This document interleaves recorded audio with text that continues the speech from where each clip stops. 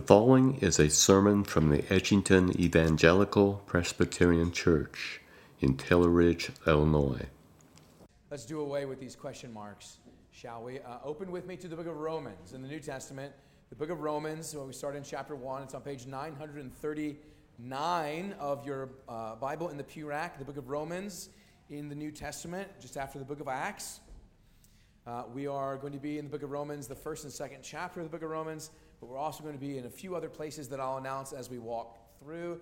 So we'll be coming across them throughout the sermon this morning. We are going to continue in our Hard Questions series. So this summer, as we take a break, moving from Old Testament exposition to New Testament exposition beginning in the fall, we have the opportunity to take advantage of a season of transition when we're doing this sermon series on hard questions.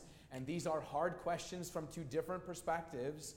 They are both from the perspective of the non-Christian person asking questions about the Christian faith, difficult questions, but they are also questions that may be asked by a Christian believer about their own faith convictions. So hard questions about the Christian faith, both by those from an observer and non-confession perspective, but also from those within. And I could tell you that today's question could fairly be asked by both perspectives this morning. So our question this morning is, what about those who never hear the gospel? What about those people who never hear about Jesus Christ? So that is our hard question this morning. You may have heard it asked from several different perspectives. What about those who never hear the gospel? How will they stand before God? Does God grade people on a curve of the basis of their knowledge?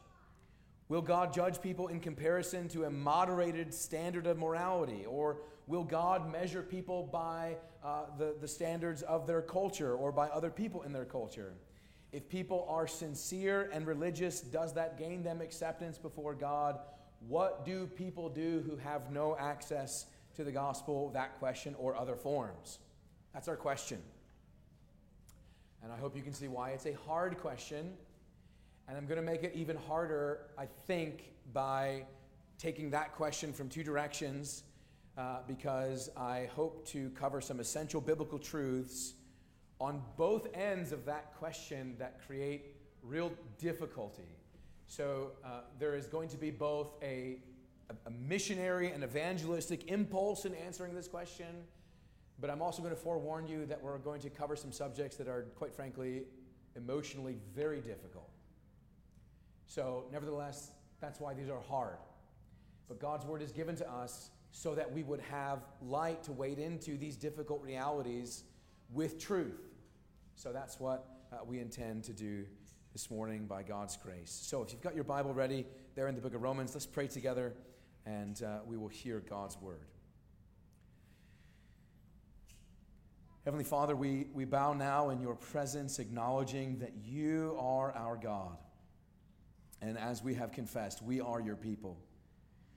And Lord, we say this morning that we are a people much in need of you, in need of your wisdom and your truth, in need of your peace, and in need of your assurance. So we pray that you would come now in the power of your Holy Spirit to illuminate the reading and proclamation and reception of your word, that it might find, as the seed of the word of God, good soil in our hearts to spring forth fruit to the glory of your name, the edification and the sanctification of our lives, and the good of our neighbors as well.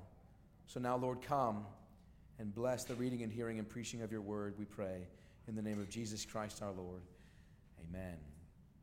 We're going to be reading from Romans 1 at verse 16. Romans 1, 16 through verse 23, and then also Romans 2 and the first 16 verses of Romans 2. So two sections of Romans now for our scripture reading.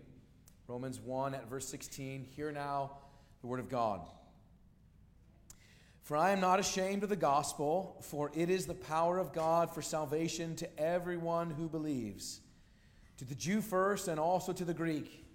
For in it the righteousness of God is revealed from faith to faith, as it is written, the righteous shall live by faith.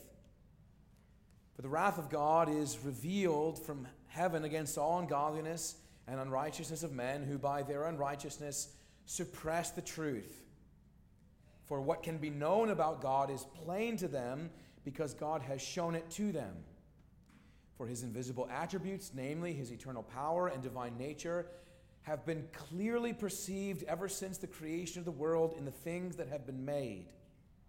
So they are without excuse. For although they knew God, they did not honor him as God or give thanks to him, but they became futile in their thinking, and their foolish hearts were darkened. Claiming to be wise, they became fools and exchanged the glory of the immortal God for images resembling mortal man and birds and animals and creeping things. We resume at chapter 2, verse 1. Therefore, you have no excuse, O man, every one of you who judges, for in passing judgment on another, you condemn yourselves, because you, the judge, practice the very same things. We know that the judgment of God rightly falls on those who practice such things. Do you suppose, O man, you who judge those who practice such things, and yet you do them yourselves, that you will escape the judgment of God?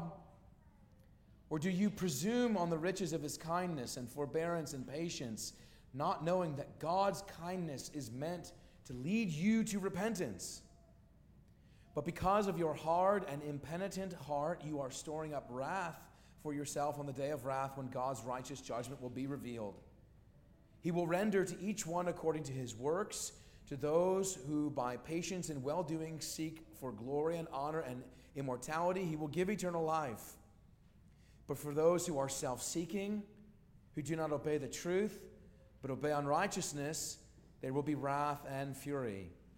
There will be tribulation and distress for every human being who does evil, the Jew first and also the Greek, but glory and honor and peace for everyone who does good, the Jew first and also the Greek. For God shows no partiality.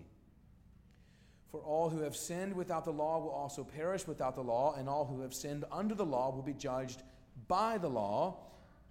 For it is not the hearers of the law who are righteous before God, but the doers of the law who will be justified. For when Gentiles who do not have the law by nature do what the law requires, they are a law to themselves, even though they do not have the law. They show that the work of the law is written on their hearts, while their conscience also bears witness, and their conflicting thoughts accuse or even excuse them. On that day when, according to my gospel, God judges the secrets of men by Christ Jesus. Amen. The grass withers and the flower fades. The word of God abides forever. So may he write its eternal truth on our hearts today. And let us keep our Bibles open as we hear it. We're asking a difficult question. What of those who never hear? What of those who never hear about the gospel? What of those who never have gospel preaching or hear about Jesus Christ? And when the question is asked, and it is normally asked in this way, there is usually the suggestion of a hypothetical individual. I don't know why, but it's usually someone who lives on an island.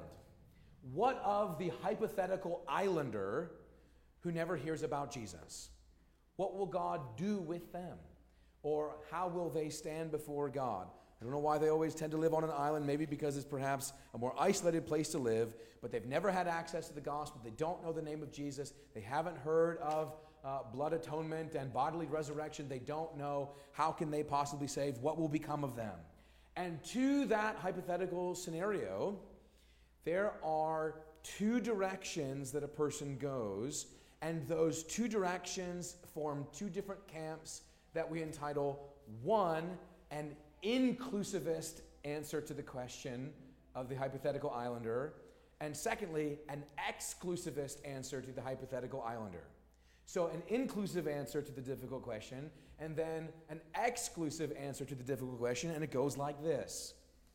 Of that hypothetical, innocent, unknowing islander, inclusivism is the belief that salvation is only through Jesus Christ, of course, but that there may be persons who are delivered from their sins and brought into saving grace without knowing it. They are redeemed by the person and work of Jesus Christ, even though they do not consciously know the person and work of Jesus Christ. Simply put, Jesus may save some people who have never heard of him, is the view of the inclusivist response to this difficult question. And to that point, inclusivists often cite Romans chapter 2 and the first 16 verses as a passage taken to imply that salvation is possible apart from God's special revelation of the Scriptures. That they would say that the content of what we call general revelation, namely what Paul is talking about at Romans 1, verses 19 and 20. Look again at Romans 1, 19 and 20. Where the Apostle Paul says, Romans 1 at verse 19 says, "For what can be known about God is plain to them, because God has shown it to them, for his invisible attributes, namely his eternal power and divine nature, have been clearly perceived ever since the creation of the world in the things that have been made."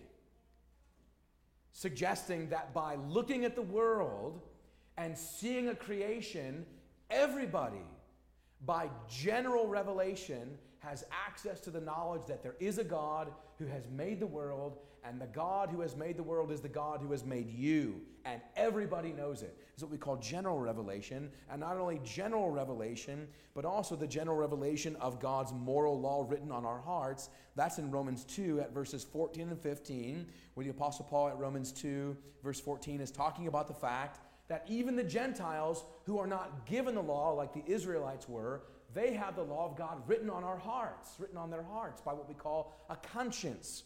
That God writes moral truth and moral governance upon the hearts of all people who know innately by their creation that some things are right and some things are wrong, and everybody knows it. They come to that conclusion just as they look at the world and know that there is a creator, that creator has created a morally ordered universe and has written that moral law upon our hearts. And the inclusivist answer to this question says that by way of this general revelation in looking at the world and in the knowledge of the law written on our hearts, it is possible for a person to come into saving grace by way of this general revelation only. They look and see, and they know on their hearts. And actually, I remember being in college and learning about this doctrine. I'd never heard this before. This so-called thing called the anonymous Christian. It comes from the 20th century by a Jesuit, a Catholic theologian named Karl Rahner, who says that it's possible for someone to be an anonymous Christian. And what he means by that is that it's possible for someone to be a Christian and not know it. To be a Christian, so he says, and not know the name of Jesus. This view is founded on the fact that they believe that Jesus is the only Savior, but those people cannot accept the fact that those who have not heard about Jesus could possibly be condemned for that lack of knowledge, and so they come to the conclusion that it's possible to be a Christian anonymously and not know it. This is the inclusivist answer to the question, what of those who never hear? The inclusivist can come to the conclusion, it doesn't matter that they never hear, because God can deliver them by way of general revelation only. To which we should ask this question. Follow me here. If it doesn't matter that people don't hear, shouldn't we be working as hard as possible to make sure that people do not hear, so that they would therefore be not accountable for knowledge that they reject, since they never hear it? There seems to be very little motivation to tell people about Jesus, if it's possible that people can exist without the knowledge of Jesus and be totally fine at the end of the day. The motivation in the inclusivist answer seems to be stifled in my thought anyway. And not only that, but I think the inclusivist answer reads what Paul is saying in Romans incorrectly. The inclusivist answer seems biblically unsatisfactory. So what does the Bible say? This second response, so-called exclusivism, in contrast to the inclusivist answer, exclusivism is the view that redemption is possible only through faith in Jesus Christ as he's revealed himself in the gospel. This is, of course, the predominant view of the Christian faith throughout church history and Bible-believing Christians all over the world still today. It's also what Paul is actually arguing in Romans. So although there are people who try to use Romans 1 and 2 to highlight the importance of general revelation, and that is true, what Paul is actually arguing here is that he is saying that God's revelation in nature, what you can see just by looking at the world and what you can discern just by the moral conscience of moral government upon your heart, is sufficient only to bring you to the realization that you are a sinner. It can't actually save you. God's general revelation in nature is sufficient only to condemn us, not to save us. So, for example, in chapter 1, if we take the hypothetical man on the island, Romans 1:21 says that he knows God. Everybody knows God. That's why we say that there is actually no such thing as an atheist. They don't exist. Because they are, in the language of verse 18, chapter 1, verse 18, suppressing the truth that they know. They know the truth. They just don't like it. They know it's true. They just refuse to acknowledge that it's true, and so they suppress. And you hear the illustration from me all the time. It's like trying to drown a large beach ball. You try to push it under the water, you try to suppress it, and it pops right back up every single time because you can't actually deny real reality that God exists. So everybody knows God, Paul says in Romans 1:21, though they suppress that truth, verse 18, they suppress what is perceptible in nature, and as a result, Romans chapter 1, verse 20 says that everybody, including our hypothetical islander, is, verse 20, without excuse. No one has an excuse before God to say, I didn't know. Because God has made creation such that everybody knows. They may try to deny it in suppression, but everybody knows. Humans, therefore, are not guilty before God because they haven't heard the gospel. They're guilty because they haven't honored the Creator. They see the world and know that God exists and then choose to reject rather than embrace. In other words, it is not because of the absence of their faith that they're guilty, but because of the presence of their rebellion in not honoring their Creator. So will God condemn the innocent islander who has never heard the name of Jesus Christ? The answer is that there is no such thing as an innocent islander. No one is innocent. No one is morally neutral. No one stands before God innocent because by general revelation, everybody knows. So the question is based on a false presumption. There are no morally neutral people. Paul's argument is that all humanity has fallen in Adam. And when Jesus says in John 14:6, I am the way and the truth and the life, no one comes to the Father before me. There's not a footnote to give exception to anybody. No one comes to the Father, Jesus says, means not anyone.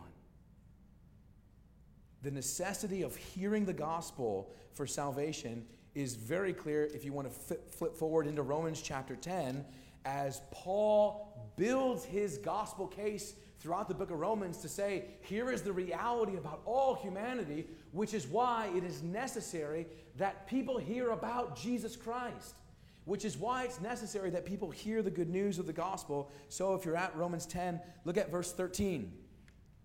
Romans 10 at verse 13, Paul says, for everyone who calls on the name of the Lord will be saved. And then in verse 14 he says, how then will they call on him in whom they have not believed? And how are they to believe in whom of whom they have not heard? And how are they to hear without someone preaching? And how are they to preach unless they are sent? As it is written, how beautiful are the feet of those who preach the good news. But they have not all obeyed the gospel, for Isaiah says, Lord, who has believed what he has heard from us? Verse 17, so faith comes by hearing, and hearing through the word of Christ.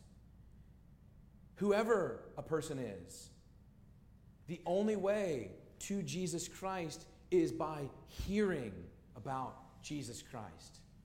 So follow what Paul is saying here. The chain of Paul is a brilliant thinker by divine inspiration, of course, but the logic is very straightforward in Paul's mind. The only way to be saved is to call upon the name of Jesus. And the only way to call upon the name of Jesus is to believe the gospel. And the only way to believe the gospel is to hear the gospel. And the only way to hear the gospel is to have the gospel proclaimed to you. The declaration of the good news of the death, burial, and resurrection of Jesus Christ for the forgiveness of sins, that is the substance of the gospel message that has to go forth for people to believe, to be saved. That's what Paul is saying. So the answer to the question, what about those who have not heard, is this. They need to hear. They need to hear. Friends, this is why you find Christian churches concerned about the cause of missions, right? Missions is the sending of Christian servants into the lands where Jesus is not known in order that he would be known. Now, pause for a minute and think about this reality, that we tend to think about missions as only a foreign reality. The sending of missionaries to other places, and that's good and true and right. But you know that Jesus needs your witness in your neighborhood and in your civic organization and in your workplace and on your sports teams and kids in your classroom. Jesus needs a witness there too, because people in those places don't know either. And some of us are absolutely shocked with that realization that there are people living, working, and hanging out around you who are 100% ignorant about the name of Jesus because they've never heard. They didn't even grow up with any concept of cultural Christianity. It's just not there. They don't know. And how will they know? But for someone saying. Sometimes you may have heard that phrase, preach the gospel at all times, and if necessary, use words. That's the only way to preach the gospel, with words. That's like saying, feed the hungry at all time, and if necessary, use food. The gospel is words. The gospel is declaration. The gospel is the announcement of Jesus Christ, the sending of the name of Jesus where he is not known. So local missions, to be sure, neighborhood, evangelism, the relation of Jesus Christ to our friends, but also, yes, of course, foreign missions. And our own denomination, EPC World Outreach, helps us with this because it distinguishes some categories that you and I need to know as we interact with these questions. Because we use these terms and we hear these vocabularies and we want to make sure we understand, because there is someone who is unreached by the gospel, an unreached person. An unreached person is a person who has little chance of hearing the gospel because of political, cultural, or geographical barriers. And there are centers that study populations. An unreached people group has an evangelical population of less than 2% of their citizenship and a Christian-friendly population of less than 5%, according to the Joshua Project. So with so few Christian believers present among them, unreached people are those who have little to no access to the gospel. But another kind of person is what we would call an unevangelized person. An unevangelized person is someone who has not heard the gospel, but they live in places where they have access to the gospel and Bibles that they can read in their language. They may have friends and family and coworkers and sports teams members who are Christians, and they may even live within walking distance of a Bible-believing Christian church, yet they don't know. Because they are unreached, because they are unevangelized. So unreached and unevangelized people are both lost, but not all lost people are unreached or unevangelized. So how many people are we talking about? The EPC helps us again with this. How many people are unreached in the world, meaning they have zero access? Of the 7.8 billion people in the world, the Joshua Project tells us that 3 billion people in the world have zero access to anything Christian. That's just under 40% of the entire global population.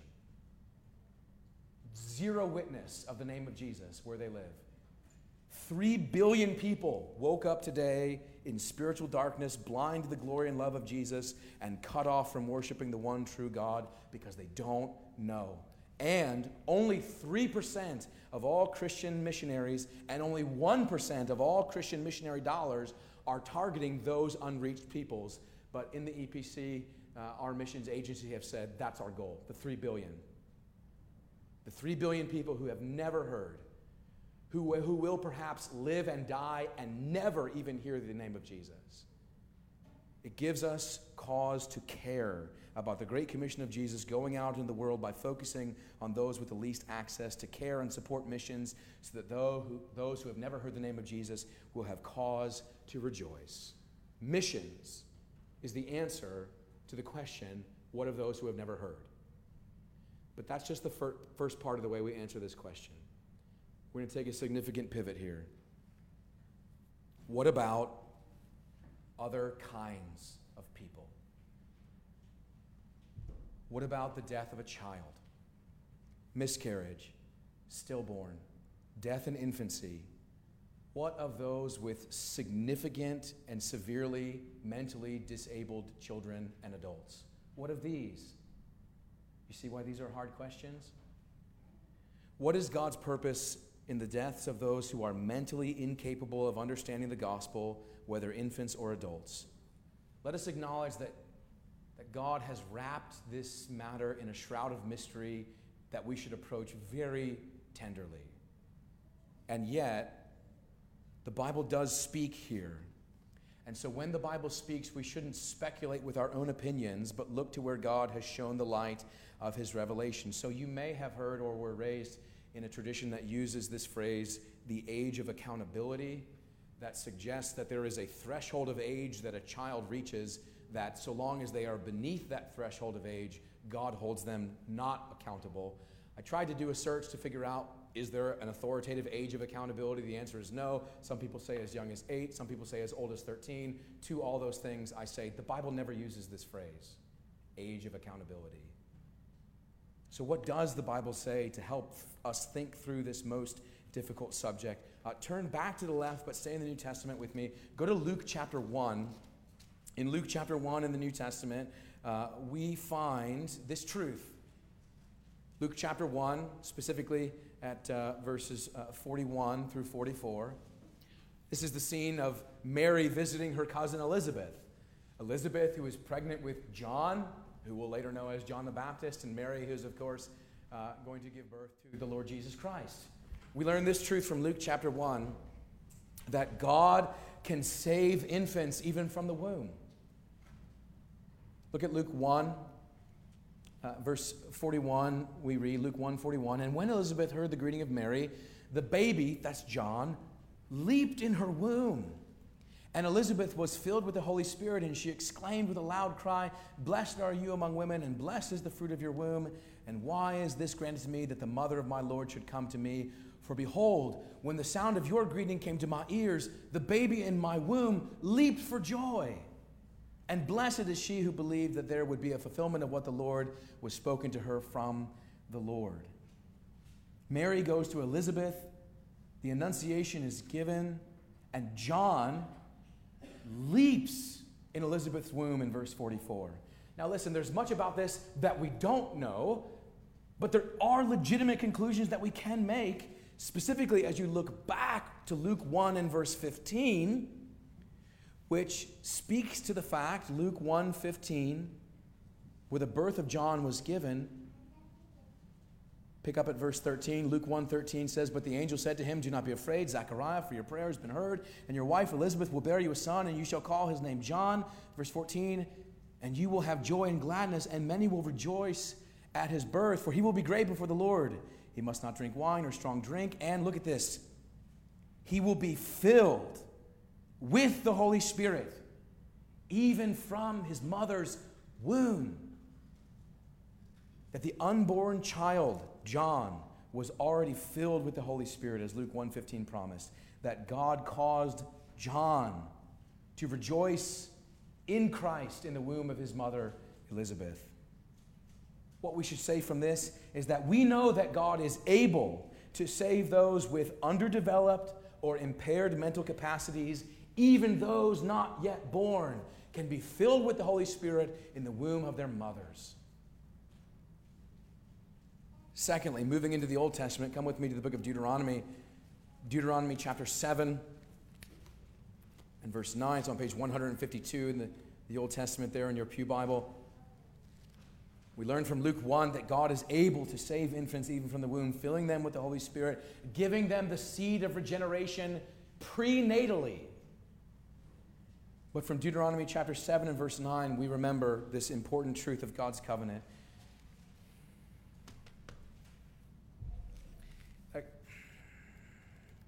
That God's mercy is to 1,000 generations. From Deuteronomy chapter 7 and verse 9, pick up verse 6. Deuteronomy 7 and verse 6 says, "For you are a people holy to the Lord your God. The Lord your God has chosen you to be the people for his treasured possession out of all the peoples who are on the face of the earth." Verse 7, "It was not because you were more in number than any other people that the Lord set his love on you and chose you, but you were the fewest of all peoples.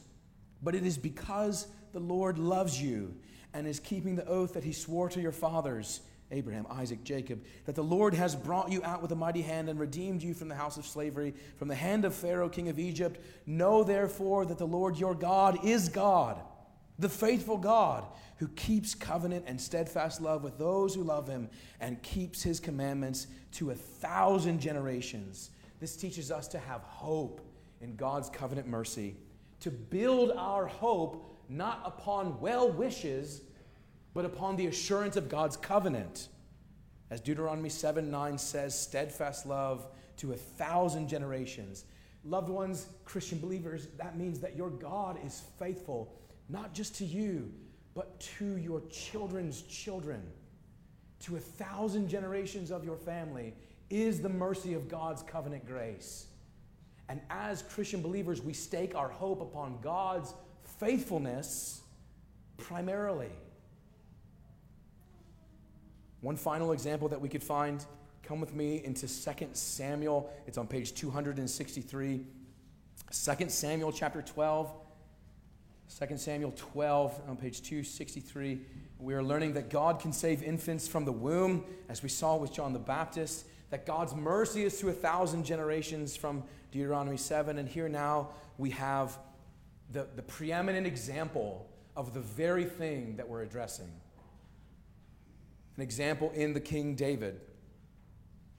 2 Samuel chapter 12, we'll pick up at verse 19. David's infant son is going to perish. 2 Samuel 12 at verse 19 says, "But when David saw that his servants were whispering together, David understood that the child was dead. And David said to his servants, 'Is the child dead?' And they said, 'He is dead.'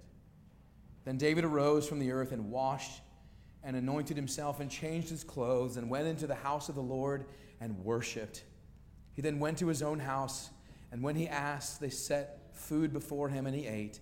Then his servant said to him, 'What is this thing that you have done? You fasted and wept for the child while he was alive, but when the child died, you arose and ate food?' He said, 'While the child was still alive, I fasted and wept, for I said, who knows whether the Lord will be gracious to me that the child may live? But now he is dead. Why should I fast? Can I bring him back again? I shall go to him, but he will not return to me. I shall go to him, but he will not return to me.'" Which tells us, loved ones, of the ability of the people of God to entrust their children to the safekeeping of the Lord until the day comes when they will see them again. Do you see? Into the hands of a faithful God, as Psalm 103 says, "The steadfast love of the Lord is from everlasting to everlasting on those who fear him, and his righteousness to children's children, to those who keep his covenant." This is why in our tradition as Presbyterians, our confession of faith says this: elect infants dying in infancy are regenerated and saved by Christ through the Spirit, who works when and where and how he pleases. So also are all other elect persons who are incapable of being outwardly called by the ministry of the word. That means that God calls these dear ones to eternal life by placing the seed of regeneration into their souls in his own sovereign purposes.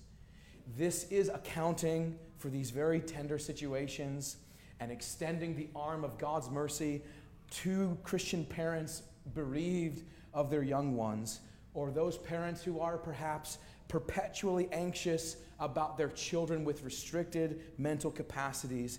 To those parents, we can affirm this biblical truth that your child has a place in the Father's house, where you will rejoice to dwell there with them for all eternity. Because the Bible says so. Not merely because we wish it to be true. These are hard questions, of course they are. But we are helped with biblical truth.